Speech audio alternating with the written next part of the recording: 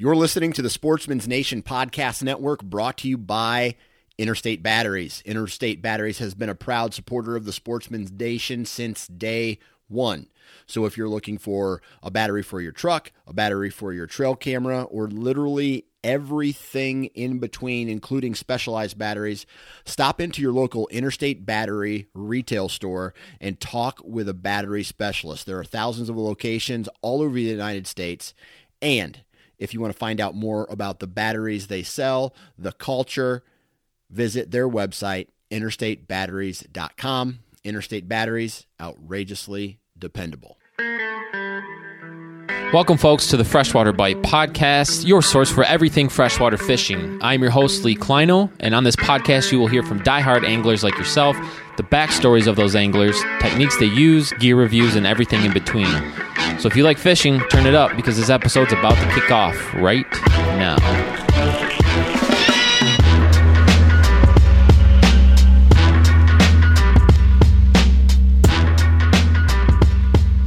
Hello, my friends, and welcome to another episode of the podcast. Thanks for being here. Thanks for coming back and joining me for another episode. And I think you guys are really going to enjoy this one because it's very unique. And I am joined by Martin Schlesgia. I think I said that right. And he is the airborne angler. So anybody from the Michigan area, specifically the Saginaw Bay area, you've probably run across some of his reports that he does and gives us all a new perspective of the bay from thousands of feet up in an airplane. So Martin is a great dude. I had such a fun time talking to him. You can kind of see how curious I am during this podcast. But what's unique is you can see how his curiosity and love for walleye fishing and the bay and how he evolved using, a certain set of skills, or unique set of skills, as I think Liam Neeson says in a movie. But anyways, Martin shares a ton of great information with us, not only from what he's looking for when he's up in the air and the kind of information that he's providing to keep anglers safe and to give them just another, tool in their bag to use to go out to chase fish on the bay. But he also talks about how he uses his GPS and how he scouts the bay when he's on the water, and he provides a ton of great information on his social media pages and his website, theairborneangler.com, of how to locate these fish on your sonar. He also uses something called the Spydro fishing cam, which is like a camera that ties to your line, and you can see how the fish react to your bait and how your bait is pulling in the water. And he kind of breaks this down for us to give you, again, more tools and more things that you can explore to see if it's a good fit for you. And, if you like what Martin's doing over at the Airborne Angler, make sure you follow him and look at some of his programs that he has. And, if you feel like you need to reach out to him, please feel free to do so. But again, I'm going to get right into this podcast. It's such a pleasure to talk to him. And like I said, I'm a fan, and I hope you guys become one too after hearing more about Martin. So here we go. Oh. Well, that was embarrassing. Sorry about that. Oh, no worries, man. I pushed us back anyways. 2 years of doing this, I've never had to update my call recorder before, and today, I guess, was the day I had to update it. So now it's updated. Good to go. So I appreciate it, man. Hey, thanks for agreeing to do this and come on the podcast. Well, thank you for allowing me. I feel privileged looking at some of your recent company. I don't know what I'm doing here, but oh yeah, you checking it out? You on iTunes or where are you at? Just podcast. Okay. Yep, iTunes. Yeah, man. I've been doing it for over 2 years now and having a blast doing it. And you're actually someone I've been following and admiring for a long time because I fish Saginaw Bay. Oh yeah. And I think your reports are more welcomed more than you realize. Oh, thanks. I appreciate it. I hope it helps. Yeah. So, let's just get right into it. How did, where just kind of introduce yourself to everybody, where you're from, and, we'll have a good conversation here. Yeah. So, Martin Schlesgia, good old American name. You may hear my accent. I actually grew up in Poland. I was born in Poland. I lived there till I was 9. And in 86, when communism fell, we emigrated to Canada. Okay. I have two older sisters. My mom, my dad was already here, but back then they wouldn't let the whole family leave. You know, one person could leave, but they had to come back before somebody else could go somewhere because they didn't want to lose their population. So, long story short, we emigrated to Canada. You know, I had to learn to speak English. I was in the 4th grade. Everything was good, and then like 10 years there, you know, became Canadian citizens, and 10 years there, my mom married a U.S. citizen. I was still a minor. I think I was just starting my senior year of high school. Okay. So we moved up to Michigan, the suburbs of Detroit, and I graduated, you know, high school, moved up to the Saginaw Bay area, and then I graduated high school. I enlisted in the Marine Corps. I was overseas for all 4 years. I was in Okinawa, Japan, which is like the Hawaii for the Japanese people. Okay. And you know, coming from Poland and Canada, I got over there and I wasn't leaving. I loved it there. You know, just it's like a 60-mile island with crystal clear hot water, and you know, I just loved it. They called it a hardship tour because you couldn't bring your family over there, but I'm a 19-year-old kid. Drinking age on the base was 19, so I was in heaven, you know. And yeah, so every year I would sign up to extend my tour, and it gave me a bonus. So I would come back to the States for training or, you know, vacation. Then moved back here in like 2000. I was discharged and just settled down here, and here I am. What did they say? Like, you're on permanent vacation too long, you got to do something else, or what? Yeah, I think so. I mean, you know, the being able to drink beer got old real quick as a 19-year-old, you know, especially when you're running at 5 a.m. Right. And then, so then I was like, man, I gotta do something else. So I've always loved flying, and Canada would belong to a little, you know, nerdy air cadet group. I think it's like Civil Air Patrol here in the States. So once a week we'd wear our uniforms and march around, and, you know, kept me out of trouble at least that one night a week.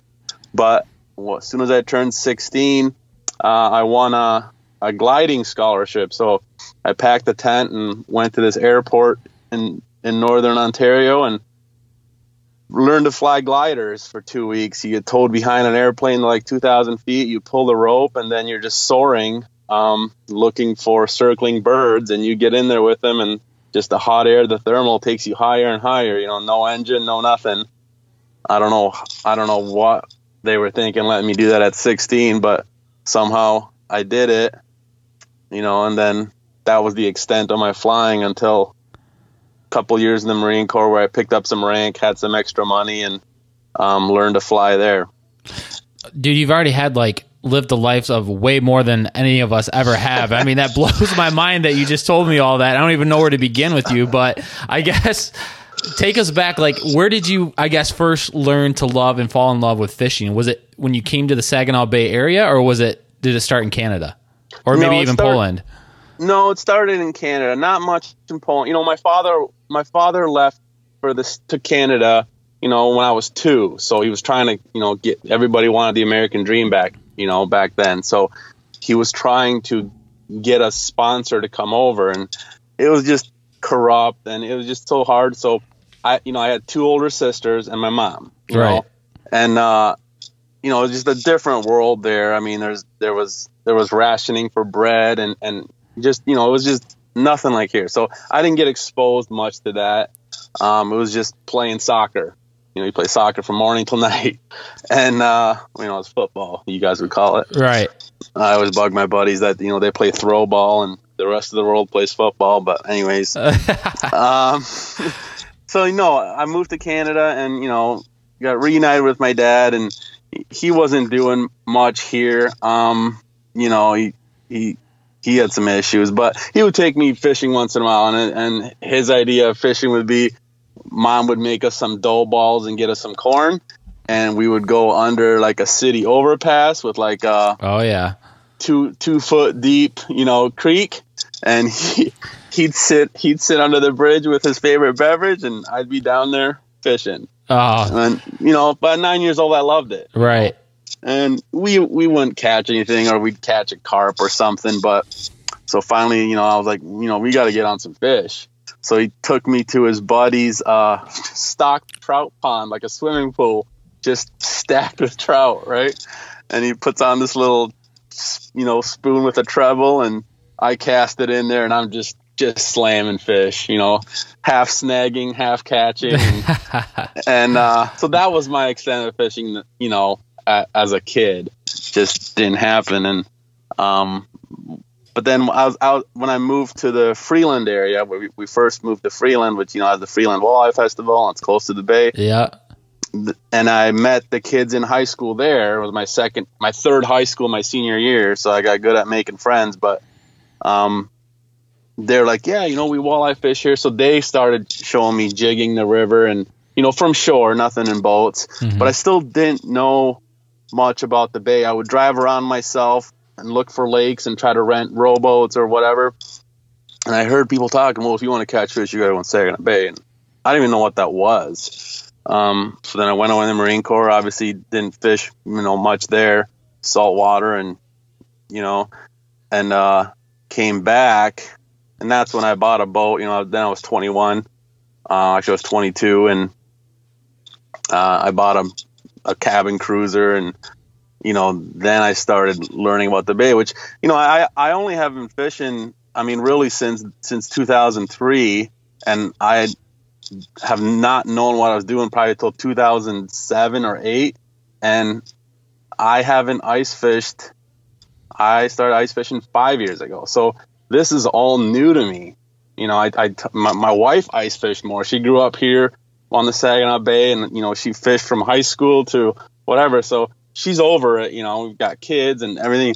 And I'm just like this kid, like, oh my God, I'm going ice fishing. And she's like, you're an idiot. You've been up since 3. And I have to keep reminding her, like, I'm just discovering this. And she's like, oh yeah, you're the foreign kid. When did you find, or I'm sorry, like when did you realize that like Saginaw Bay was such a special and unique area of the United States? Probably like one of the top 5 walleye fishing destinations. Well, I when I first bought, my friend had a boat. So then he took me out there perch fishing by the spark plug, and I loved it. I've always loved boats, In the Marines, we spent a lot of time on boats in the water, diving, so I've always just loved the water, and went out in this little rinky boat with him, and it was just like a cruiser, a little cuddy cabin cruiser, but I sat up front and we're catching perch, and that was like 2002, so then I start talking more to guys at work that I work with, and I work for a big phone company here, so we're always, talking, and they start talking about walleye and Saginaw Bay and walleye, and I'm like, oh, I caught a bass once, and they're like, dude, you got to get on the bay. And so you're not even out there yet. no. So it's all relatively new. But then I started reading a lot of books, and and then YouTube came around. So then you just like a sponge. I'm trying to absorb all this information, and then I finally started trawling just flat crawlers on bottom. Like that was my thing. To this day, I have a big family boat. It doesn't like slow. It doesn't like, you have to steer it. There's no, so I was putting like 4-ounce bottom bouncers to try to get down, because they're just, going 2 miles an hour or 1.8 if it's calm. Throwing bags out and trolling plates, everything to slow this thing down. Right. So it just, we caught fish. We'd have a good time catching them on crawlers, but other times of the year just really struggled. And then I don't know, something got into me probably 7 years ago, and I think it was just access to more information, like podcasts like these, and YouTube and what have you. And then we started running crankbaits and spoons, and then you learn the sonar, and then just steadily progressed. But well, dude, you got the bug now, right? So yeah. I mean, the walleye bug, it sounds like, and it's like what all of us go through. And it's so at first, we were talking about this in another podcast. Like, it's frustrating at first to go after walleye, because like your buddies were saying, like, dude, you got to get out further. You got to go on, the bay more to get after these fish. But when you start to figure out whatever your program is, it can be whatever you want. It just makes it that much sweeter when you end up boating or netting your first walleye or getting your first limit. Yeah. I agree wholeheartedly because, I'll go get a 2-man limit in 2 hours and we got time to go golfing and I'm home, to help with the kids and everybody's happy and like, yeah, I got this figured out. And then you go out there for 6 hours and get skunked. And humbles you. I'm like, I think it's harder to troll for 6 hours and not catch a fish than it is to catch one, because everybody can just catch one by accident. Right. But it takes skill to navigate around 3 million walleye and not catch one.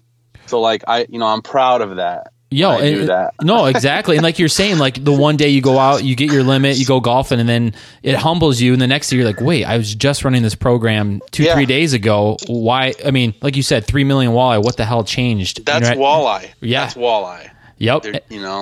They're a-holes. Yeah. And but you know what? That makes me want, like, I can't wait to get back out there. I get pissed and I want to find out what I did wrong. So I'm running cameras, I'm recording sonar. I go home, it's probably the next 2 days. I'm getting dirty looks because I'm still poring over that trip, trying to learn what I did wrong. And then we look at our GPS track and it's like, I tell my buddy David Tunney that I fish with, so I'm like, hey, we caught 2 fish on these waypoints and then we trolled another half mile. We picked up and ran back, but we stopped like an eighth of a mile short of these waypoints. Like, what were we doing? And he's like, I don't know. Maybe there was a boat there, So, like, you can almost tell what you did wrong. Right. Yeah. And like, I think I said this too early on an earlier podcast. Sorry to be redundant, but when I was getting into like walleye and really like starting to take it serious, where I was like, I got to up my game. I can't just go out there and catch 1 or 2. Like, I really want to be more consistent. I didn't go to how to catch walleye books right away. What I started with was Dick Sternberg's book, just walleye, like learning the biology about it, their behaviors, like why they live where they live, their spawning patterns, their migration patterns, and like I really tried to like learn the fish first. Then I got into what techniques work, and then I started to try to make those parallels between what I learned about them and why the pros were fishing them or catching them a certain way at a certain time of year, and that that really helped me, I think, in the long run of just taking it to the next level where you're like, listen, I'm going to put the rod and reel down, hit the books hard, learn this fish, their biology and the way they live in their environment, and then go from there. Yeah, I couldn't agree with you more. I mean, that's the thing. It's like you could read a book on sculptures, but or how to sculpt a masterpiece, but then there's the go do it piece. It's right. So I have this library of books. I love reading. I love research. My first one, which I think maybe led me off course a little bit, was Walleye Wisdom by like In Fisherman. Oh yeah. And I'm just like highlighting. They eat perch in the spring, and this is the fall turnover period, and so I'm just like taking all this information, I love that book to this day, but it made me believe that walleye are glued to the bottom. Right. And now I'm in 30 feet of water, running spoons like 6 feet down and just nailing fish. Yep. So I don't know. I think maybe I mistook like river walleye hiding from current, that you jig and hug them. But for so many years, I'm looking at dive charts like, how do I get my hot and taut down to 26 feet? Oh, it's 290 feet out. Okay. And it's, who knows what county my lure's in by now. and it's just getting tangled in the prop wash. So I was just all about this bottom, for like probably 6 years. And then once in a while, when they happen to be on the bottom, I slam them with my, 4-ounce bottom bouncer crawler rig. So it just validated like, oh, they are. I finally found them. No, I've been fishing under them for like 10 years. Yeah. We all know walleye feed up too, for the most part. Yeah. So, but I love it. But like I rifle deer hunted in the UP for the first time in like 2003. And we go out there and I'm like, okay. So my buddy's like, we've got this awesome hunting shack. It's basically my living room now. And, they have this deer comes out at 100 yards. And I just got done shooting for 4 years with like iron sights out to 500 yards. So now granted, the target's not moving, but I knew I could do the shooting part if I can, calm my heartbeat down. But the deer walks out, I shoot it, we go back, we have a fire, and we're done. I'm like, yeah, that was fun, but like, I'm like, I need more. Like, now I like the chase. I like the chase almost as much as like harvesting the fish. Like, so then I'm like, you know what? I need more. I need bow hunting. I gotta outsmart this deer. Get with it. I want to backpack my stand in. I want to find a trail. I want to find a rub. I want to set up on it, and I want to be close. And so then that kept me occupied for a while. And then it's like, okay, I need to do this with a recurve or like wear a suit made of apples and try to stab this deer on the pile. And walleye keeps doing this to me. Oh man. Like, I want to figure them out, and I want to know why I caught it, and I want to be able to do it again consistently. And it's hard. Oh, and they're different in different parts of the country. Like, you go somewhere else and like no one trolls for them. They're like, it's all on a jig and a minnow, or it's, you know what I mean? Or like, it's just a Lindy rig, we're not trolling cranks for them or something like that. And yeah, man, they're a blast. It's endless. Yeah. And it's hard to describe, it's like, why are bass guys obsessed with bass? It's the same thing with like, well, why are we obsessed with walleye? No, it's either you are or you aren't, Yeah. And then the part about it, you can't see underwater. So it's just, at any time you could pull out like a record fish, or, like anything is possible because we can't see under there. Right. So you're like a kid. It's like watching the planer board is like watching a bobber go down, To this day, we still scream like little girls on the boat when it happens, and it's just so much fun. But I do love trying to figure it out. Like, sometimes we take hooks off our flicker shads just so they keep hitting the same lure on camera and see how pissed off they can get. We don't even care if we catch. I mean, don't get me wrong, I love a good fish fry, but the chase to me, and you guys are like mad scientists on the bay, just trying different things and priding and poking them.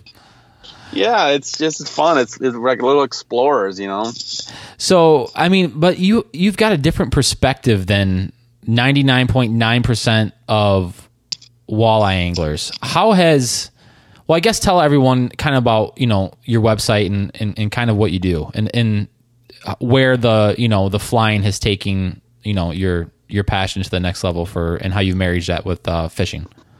Yeah, well, so when I learned about the bay, ice fishing the bay 5 years ago, I'm new. We actually have a video posted. I think it's our very first YouTube video, and we go out to this like smooth ice spot in the bay. It's probably like 8 feet deep, and there's like a clean split, a crack, and it's about 8 inches wide. And we're like, nope, not doing it, not going across, and just totally green to the bay. Right. No idea. We're, goal is don't fall through and die. And we walk up to it, I'm it's like 10 inches of ice on either side. And it's clear, it's. But you're staring down, you can see bottom. But I can see water.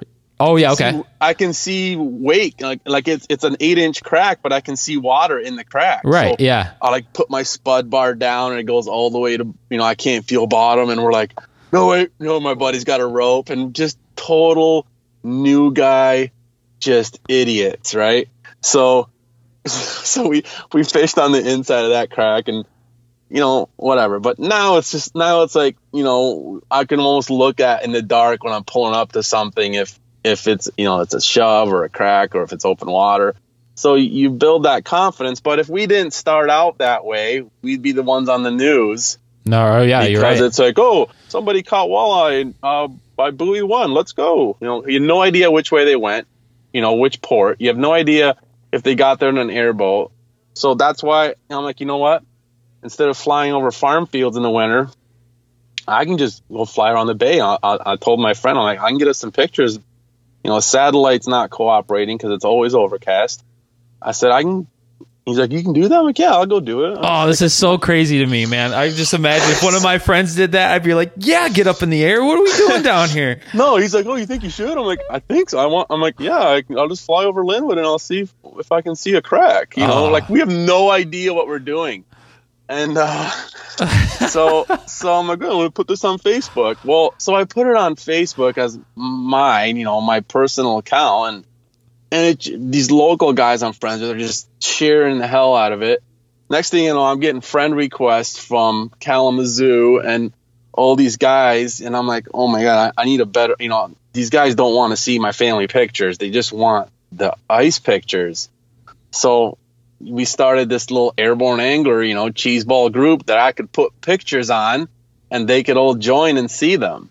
So the whole point of that is just really, and I was doing it for the ice fishermen that we wanted to be safe, but I can't just, hold on to that info. Right. I'm never going to sell anything safety related. I want to be able to provide that.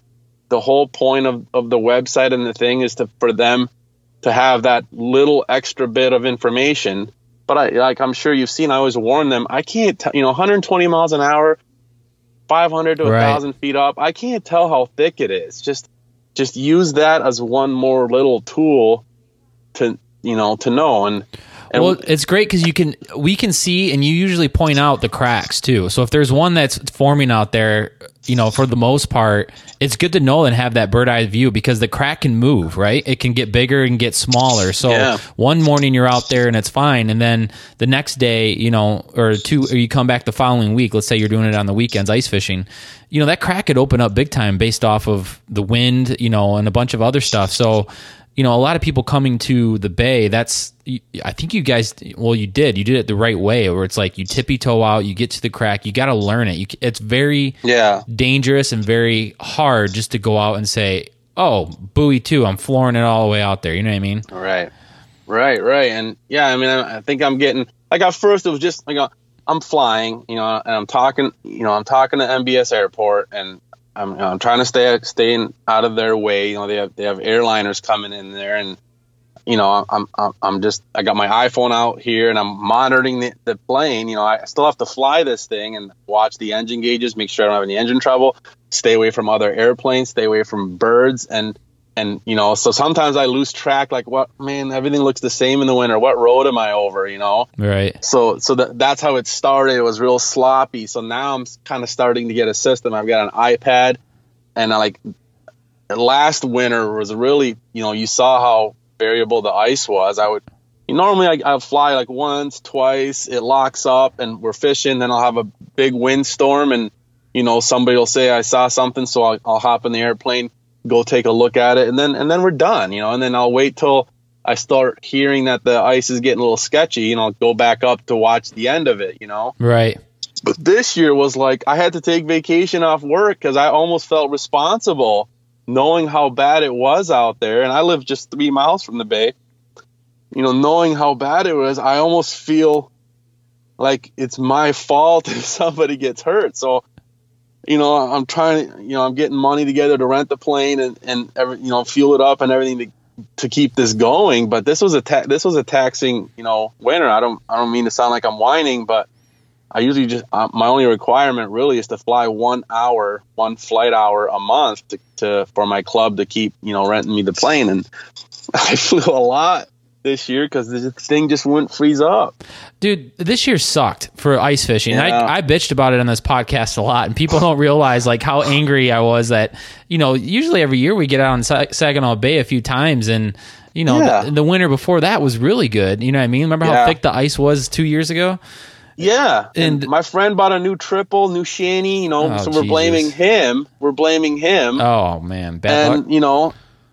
Yeah, so I caught one walleye in the ice this year and up a Burt Lake. Oh, you did more than me, man, so don't worry about it. And the thing is, and the guy's like, well, you can still fish, you can fish shore, and like, I know you can, but like, I love when there's just 18 inches and the cracks are tight and you can just blaze out there, move around, run and gun, look for fish, right? Have a good time and not worry about dying. I want to be able to relax out there. Yeah, and in addition to the walleye too, when you get out that far, then you're getting into lake trout, you're getting into the whitefish and stuff like that. So then everything out there is just like a bonus, like a jungle. You're like, you don't know what's going to come across on camera or whatever. But yeah, man, I feel your pain. But I can tell you, amongst me and my friends, you're a legend. So.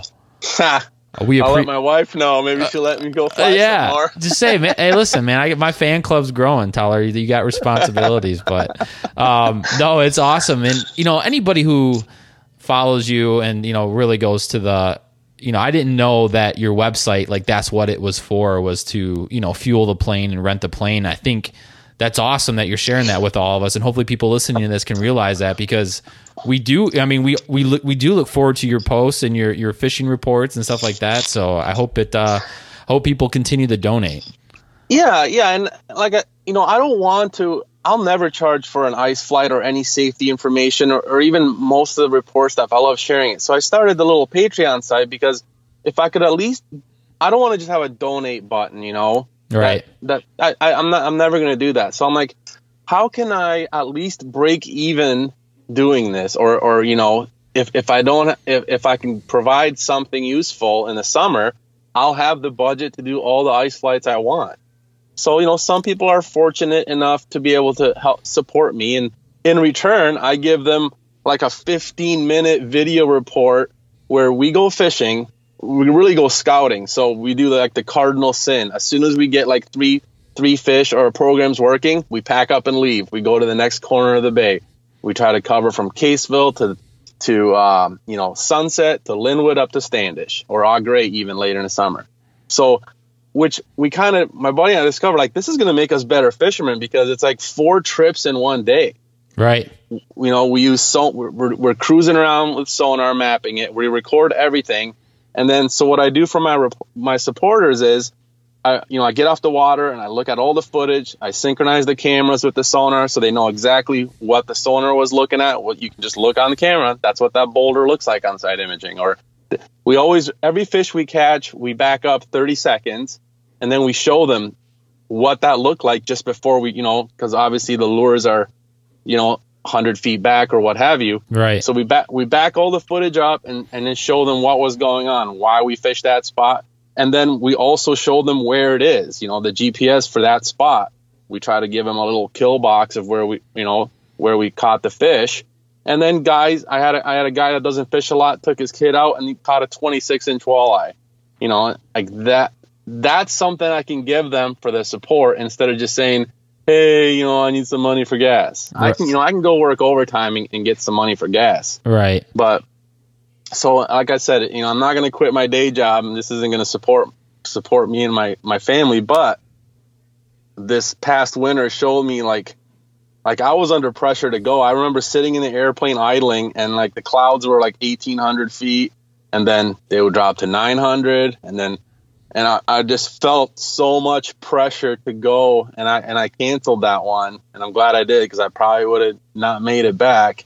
But that's it's kind of the downside. Like, hey man, when you going flying again? It's like, well, I have work and the kids have a basketball game, and I got to be safe on top of that, right? You can't just go up anytime. Well, and that's what kills a lot of pilots, is having that pressure to go when something in your head's telling you don't go. Not to go in this. And so I'm sitting there on the tarmac idling, making excuses like, oh, it'll be fine. It's probably clear over there.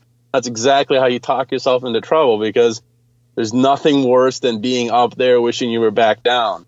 Yeah. So I started this but I was surprised, I also felt pressure starting this little secret fishing group, and we've got close to 100 guys in it now, and they took over. They're sharing reports with each other because I get guys coming up from all over the state, Muskegon, even local guys. They're like, when we're done fishing, we're handing this information over to the next group so you guys can stay on fish, and then when you guys are done, the next group can stay on fish. And we've yet to even see a boat next to each other, and there's so many fish out there.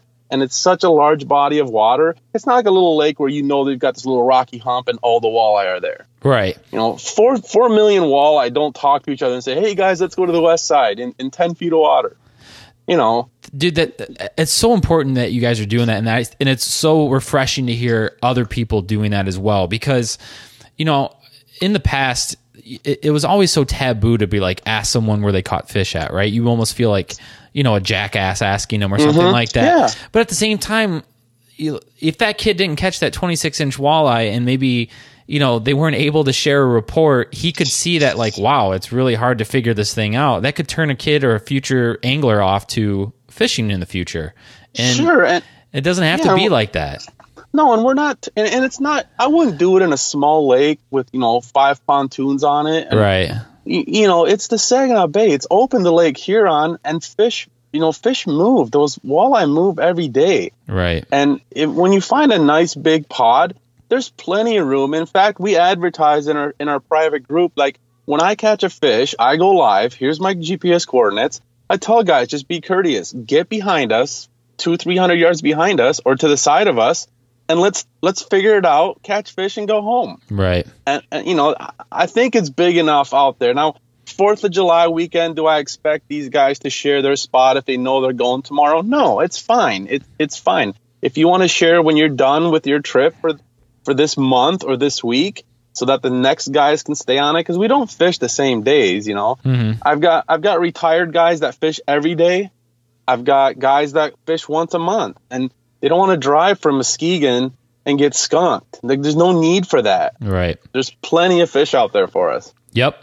I agree totally. And like you said, on your sonar, the things that you guys are sharing, you're showing things like, side imaging is tough to read, especially if you don't do it much, or if you're trolling. Maybe you don't use it on smaller bodies of water, but like if you get on like a large body of water, it's pretty important how to figure out how to read your side scanner. So what's a boulder? What's a fish hiding behind a boulder, and things like that. Like the information that you guys are sharing and like what to look for it's priceless. Yeah, and I've got a video I'm going to share tomorrow. I've already shared it with my supporters because I like to give them the good stuff first for as a reward for supporting me. Yeah, and it's not safety related, so I don't feel bad hooking them up with a little bit extra. But I'm gonna report that. I'm gonna make that video available tomorrow, and it basically shows how we go troll and we find like a weed line or a piece of structure like that new reef, and I actually use the reef in the video. So you're trolling over it, and wherever your boat is or wherever your transducer is, you hit mark and you have that waypoint, right? Mm-hmm. Well, in the video, I show them how you go home, grab your favorite drink, and you can play back the recording as if you're out there and mess with the settings. And then what I do is I drop waypoints all around the edges. Like I'll move my cursor, drop a waypoint. So when I'm done, and you go back to your map screen, boom, the perfect exact outline of the reef. So it's like a cookie crumb around the reef or where it's at, kind of like the trail you did. Yeah, but you do it off the water. So when I go fishing, I'm always recording. I'm making a catalog of waypoints for ice fishing, for casting, for marking the weed edges, and so the next time I go out, I don't, you go to that waypoint, like, am I in the middle of this weed bed? Am I on the inside, outside? You can basically draw it out. Right. And then next time you go, that's not something you're going to find on a Lake Master chip because it changes every year, and they just don't chart. They have generic, vegetation icons, but not the weed edge. So we go back there the next time, run spoons over it, and have a great fishing trip. Speaking about that, I mean, I know for a fact, if you're willing, I got to bring you back before ice fishing season because there's a whole bunch of more questions I want to ask you. But what have you noticed the fish behaving differently to the rising waters of the bay? That it's super high this year, and it started kind of coming up last year as well. Have you seen their behaviors change at all? I don't think I have enough experience to say I've noticed their behavior change. I know that there was a lot of talk about the perch guys, that the perch weren't in the normal spots, and they weren't sure if it was because now they can make it into the cuts to spawn because the water's so high, or stay, but I can tell you that, the weed edges are going to change because obviously, there's always like a cutoff for weeds at 15 feet because that's how far the sun penetrates. And, right. And, there's those factors. Well, as you get more and more water, it's going to affect that. Right. So I'm sure the fish have been affected. Can I intelligently speak about how? No, not at this time. Okay. That's fine. That's fair. It's totally fair. It was just something that was curious that I had just popped in my brain. But so the other thing that I wanted to kind of talk about is, if you go to your website, you've got such a unique way. It's not just like you said, a blog post about a fishing report. It's so much more than that. And then you also have you've been using that Spydro fishing camera. Yeah. Can you talk a little bit about how you discovered that, or why you see it so beneficial in what you do in figuring out these walleye? Well, yeah. So my buddy and I get off the water, skunk, a few years ago, and like, what happened? Like, I think I saw fish on sonar, and it's like you can find all these fishing videos of guys on backs of boats or netting fish or setting hooks, right? But what's going on under the water? Right. And we're like, let's put a flicker shad on. Okay, well, how fast can you go with this? I don't know. Some guy at the tackle store said 1.8. Well, what happens at 2.5? I don't know. What happens at 4? I don't know. So we're online. All right, there's a camera. Like let's put this camera on and see what happens. So at first it was like more of an entertainment thing. Like, wouldn't it be cool to see a walleye underwater, Right. And so we got some footage, and then we're like, man, dude, this is a tool. Like, I want to know at what speed a Flicker Shad 7 blows out. Like, can you tell me from the package? No. Does Berkley have it on their website under specs? No. So we have a laundry list of footage we want to shoot, and like, there's just not enough time ever to do it, Well, and like you said, like, then you can tweak your speeds and your bait based off of how that flicker shad's moving. You always hear about people like, oh, you got to tune your crankbaits. Well, I mean, I guess it works, right? If you just kind of drop it over the side and you kind of see how it's going in the water. But like you said, how's it going when it's 60 feet back or and like you said, when you drop the speed or, the wind and the current or, that you're right. I mean, the fish are going to react differently to that crankbait based off its movement and how it's, what they want that day.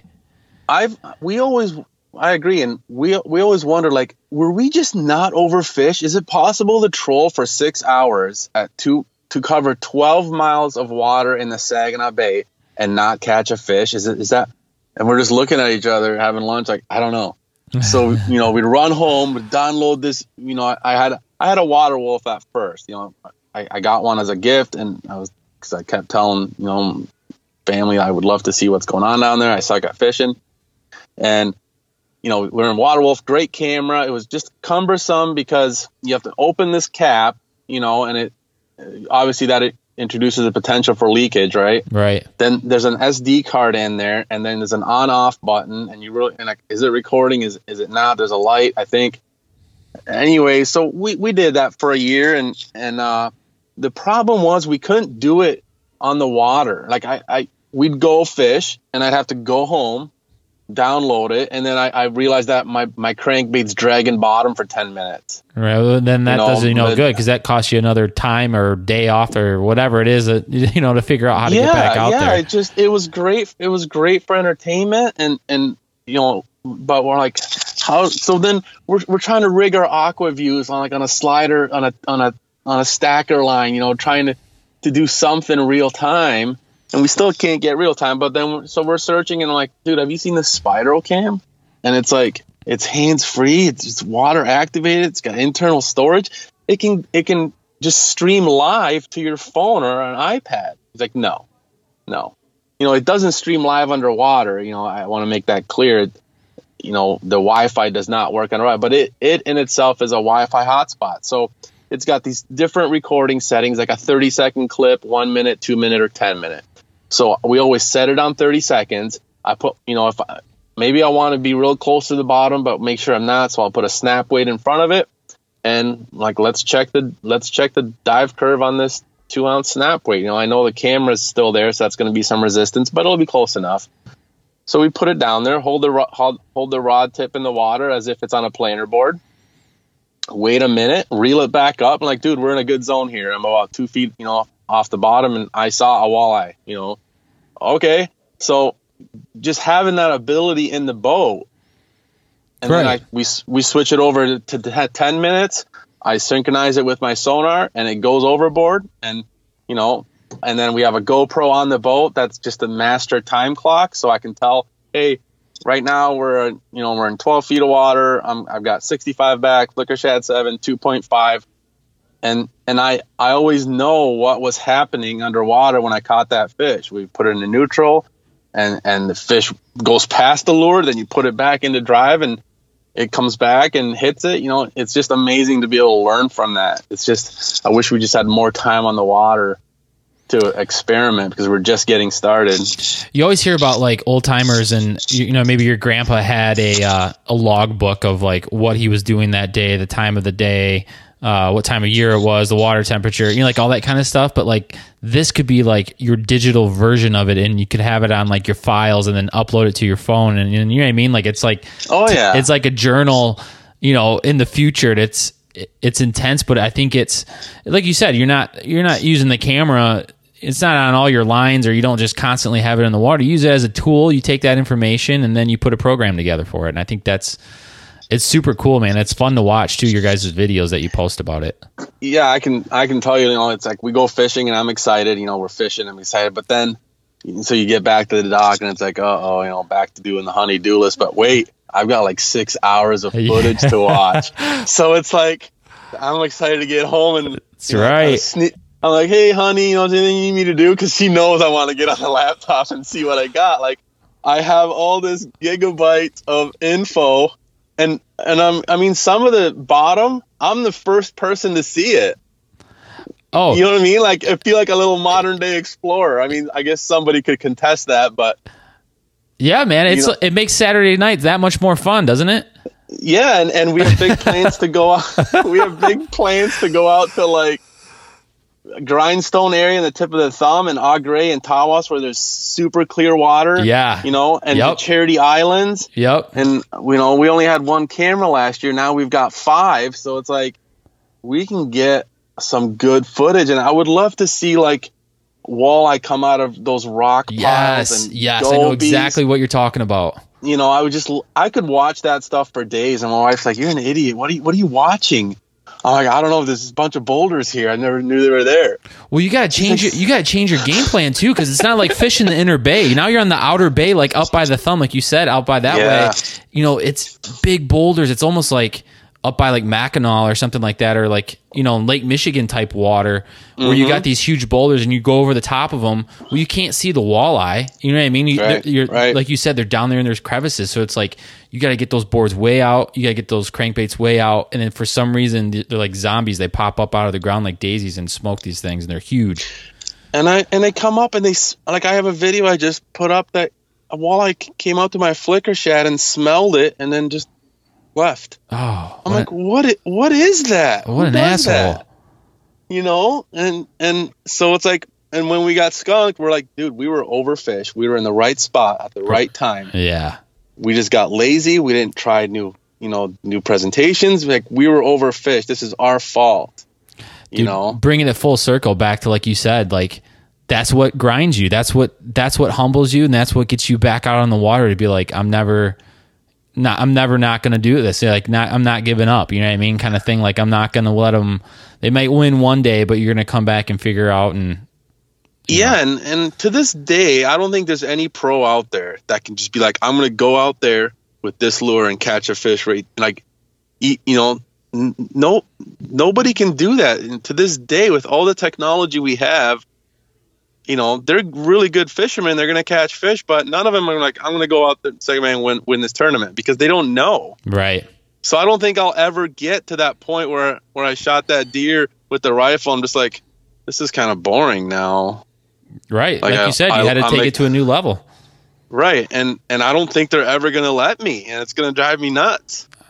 And something like the bay, man, it just seems so endless, doesn't it? Like so many crevices and like little honey holes out there. It's endless. You could, like you said, you could drive to the other side of the thumb and then you're fishing in like totally different kind of water. When I go flying, I think like, we're covering a good spot of this bay. No, you're not. It's like 25 feet deep, most spots, right? Yeah. And my sonar is looking at a 20-foot circle. Like, you didn't even scratch the surface of this water. Then I'll go flying and it's like, this thing is huge.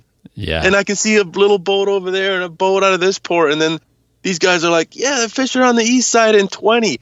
What's that mean? That's like 100 square miles. Where are they? Right. You know, like that's nice that they're saying there's fish in 20, but that's a lot of real estate on the bay. Very vague, very vague. You know, and I understand you have some fishing groups have 30,000 guys in them, and you just, you know, you put that information out there, and people are afraid that they're just going to swarm, you know, that spot. And like, I understand that. And some people, you know, to tell you the truth, I didn't like asking people for coordinates. I mean, but I was fortunate to have access to the bay a lot, so I can go fish a lot. Yeah. So I don't judge people that ask. I think that anybody can ask me, I'll let them know. But I wanted to figure it out on my own. Like, that was part of the chase for me. Mm-hmm.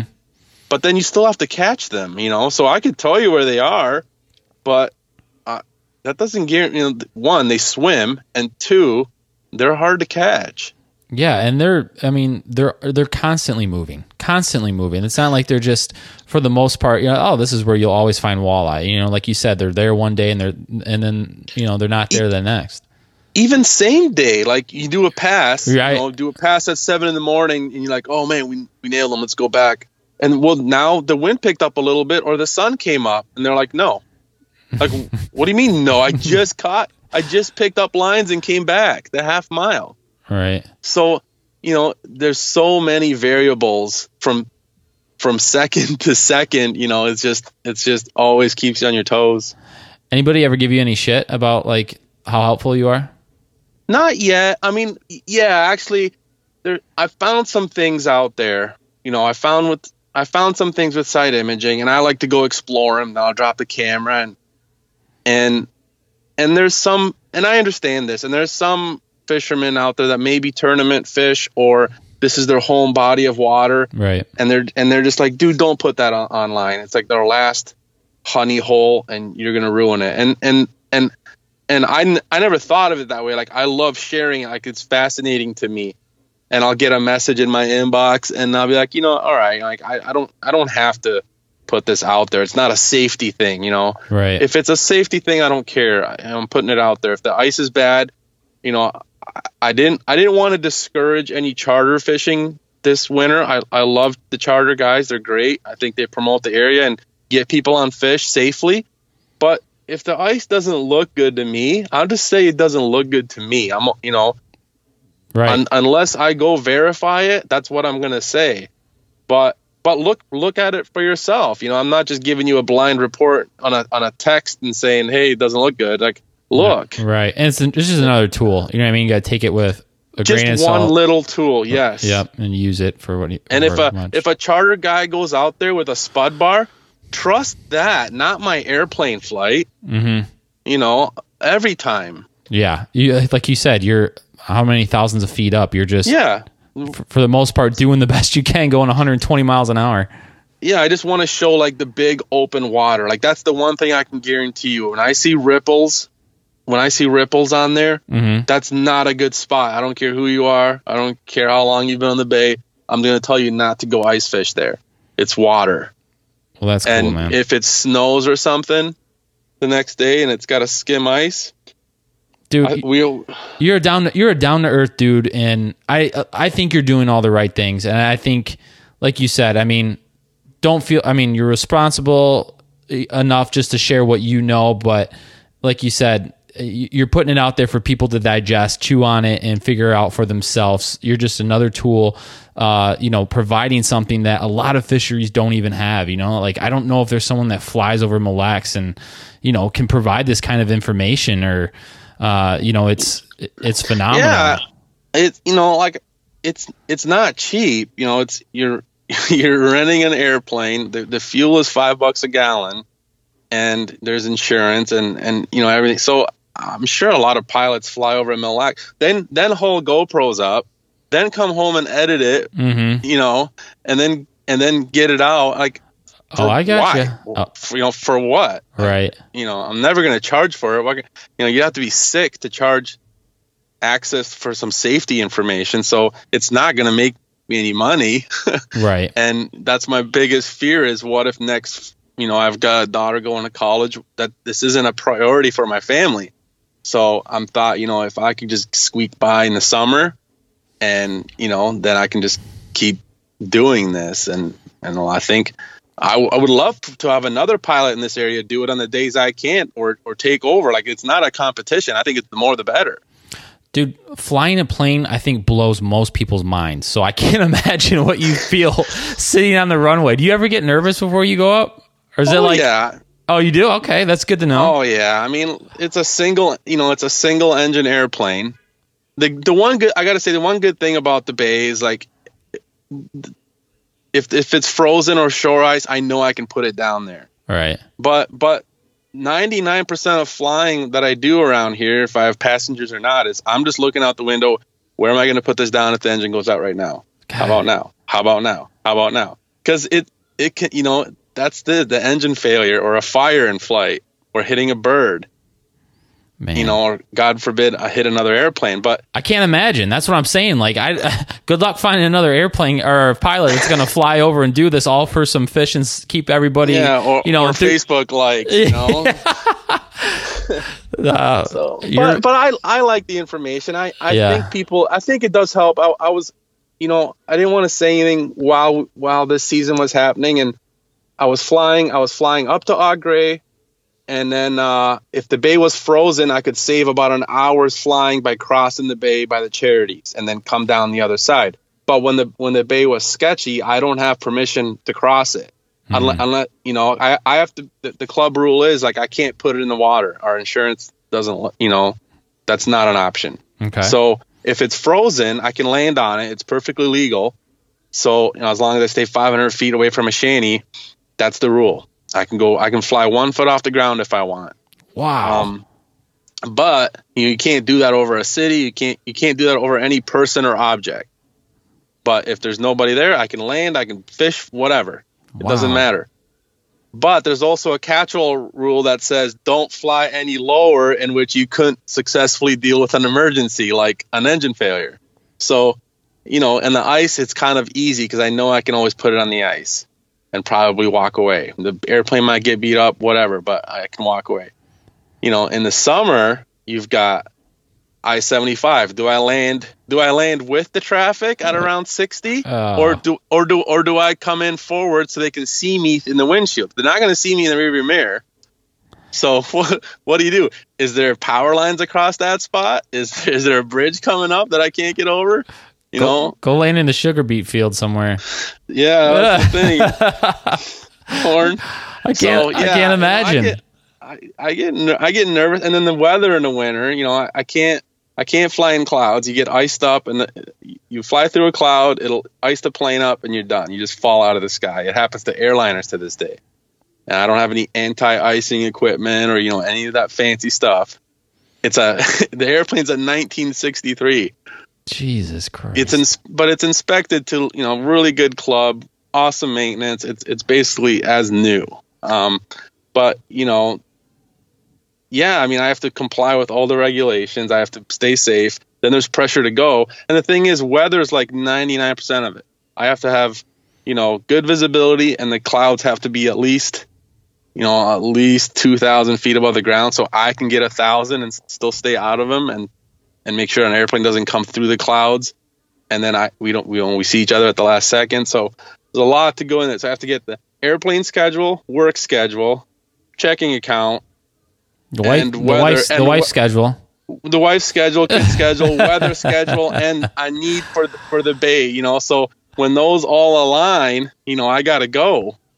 Man, I got to go and try to get in. And then what I was getting to earlier was, we had the worst ice conditions as far as teasing us as I can remember of any year that I've been fishing. Like, it's usually locks up or it's water, but this was just like, it's almost good, and then you get some wind or you'll get some snow on it. Yeah. I was like, man, so I was flying any chance I could to let people know, and we did good. We had 0 fatalities, and then I felt horrible because I would always turn around Au Gres because the outer bay Lake Huron doesn't freeze. Right. I mean, the polar vortex year it did, but nobody's going to fish 300 feet of water usually out there. No, and if it's that kind of year, everyone's looking and eyeing up Erie anyways.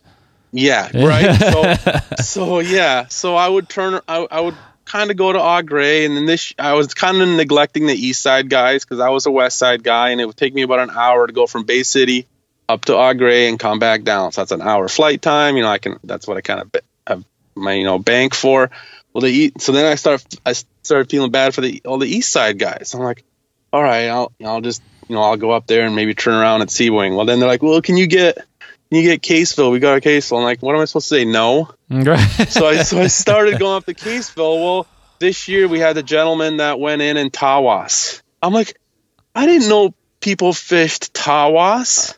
Oh, dude. That's like, it's like 8 minutes flight time from Eau Gray. Like, I can swing that 8 minutes up, 8 minutes down. That's six.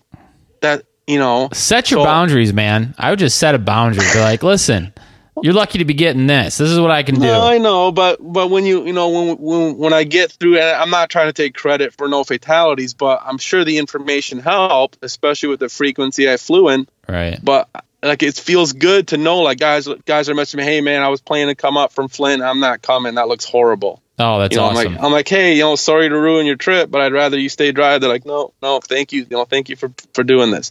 But when that guy, maybe I would have seen that crack, because I think he was heading to shore. You always think if you're heading to shore, you're safe, right? The bad stuff's always behind you. Well, with Tawas being this, fish hook shape, he was technically going to one of the shores, but the middle was the bad spot. It like opened up like a slice of pie. Oh. So maybe I would have seen that on the last flight. And so then I'm sitting at home like, man, maybe I would have seen that. Is that on me? Yeah. But I never made it up there. Well, yeah, I mean, that's something I think that obviously you're working it out with yourself, but I can say from a spectating and someone who's obviously super appreciative of what you do, I think you're going above and beyond. Like, we're spoiled, put it that way. We're super fortunate and spoiled to have you up there giving us those reports. And like I said, man, me and my friends, we think you're the bee's knees. So I'm glad you enjoy it, and people have been great. People have been great, and I just, my biggest fear is not being able to do it, right?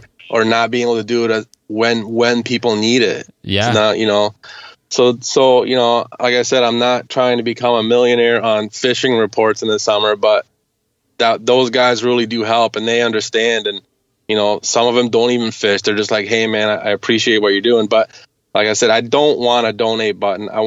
So I try to give them education. I've got like really good fishermen on there, way better fishermen than I am, but they're like, hey, I've been fishing the bay for 40 years.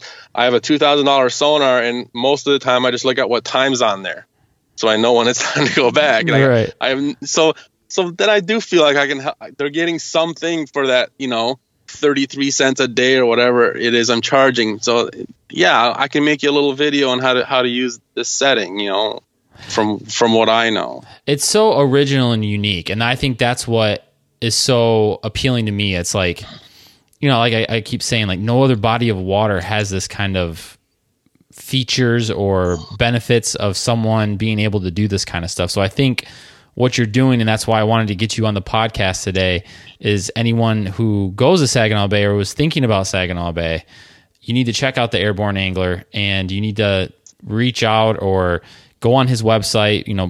It's totally worth it to use it as another tool in your bag to not only be safe, but also to catch more fish. Yeah, thanks. I appreciate it. I would love to provide lakes and Lake Erie and what have you. It's just, there's just limits on how much I can do with where I am in life right now. Oh, I get it, man. Dude, we're at an hour right now. There was so much more that I want to talk to you about, but I would love to have you back on here again, if that's cool. Yeah, if you can't book somebody famous, give me a call. I'll be around. Oh man, this is the best. You're famous in my eyes, like I said. I've been following you for a while. You're the man. Just wait till I walk into the kitchen. You know where I am right now? I'm in the pole barn in my truck. Oh, shit. The plan B is to hide in the back seat if the kids come looking for me. But I think wife's doing a good job of keeping them. Well, tell her thank you. Tell her thank you. I really appreciate this, man. This has been great. And where can people find you or follow you? And give a little bit of a shout out. Yeah, it's just Facebook page is The Airborne Angler. There's a gentleman in Georgia, I think, that's a fly fisherman that's Airborne Angler that Mike Avery and I discovered by accident. But, okay. I'll give him a shout out. I haven't talked to him, but The Airborne Angler on Facebook, The Airborne Angler on YouTube. I post anything I can. I think I'll have a really neat video tomorrow I want to post on using that side imaging. And if I have any supporters, they know they're on Patreon, The Airborne Angler. Awesome, man. Thanks again. I really appreciate it. And yeah, looking forward to getting you on here again. Thank you, Lee. That's it, everybody. Did you guys like that one? I hope you did. I really enjoyed talking to Martin, a.k.a. The Airborne Angler. Make sure you go check him out on all his handles on Instagram, Facebook, and over at theairborneangler.com. And check out what he has to offer on Patreon. Kind of go through some of his content that he has. I think you can learn a lot of information from not only from what he obviously is posting with him being up in the air, but he also provides a ton of great information about how to use your GPS and your sonar and how you're, to use if you have one, a Spydro fishing cam, or maybe you want to learn more about Spydro fishing cam and you want to see it in action. Check out theairborneangler.com and what Martin is posting. He's giving you guys a lot of great content, and make sure you continue to support him. And anyways, other than that, again, thanks for listening to the podcast. And remember to subscribe on iTunes, Google Play, Stitcher, Spotify. A lot of people have Spotify nowadays. We are on Spotify at the Freshwater Bite Podcast. And as always, everybody, make sure you follow me on Instagram. And thank you for listening.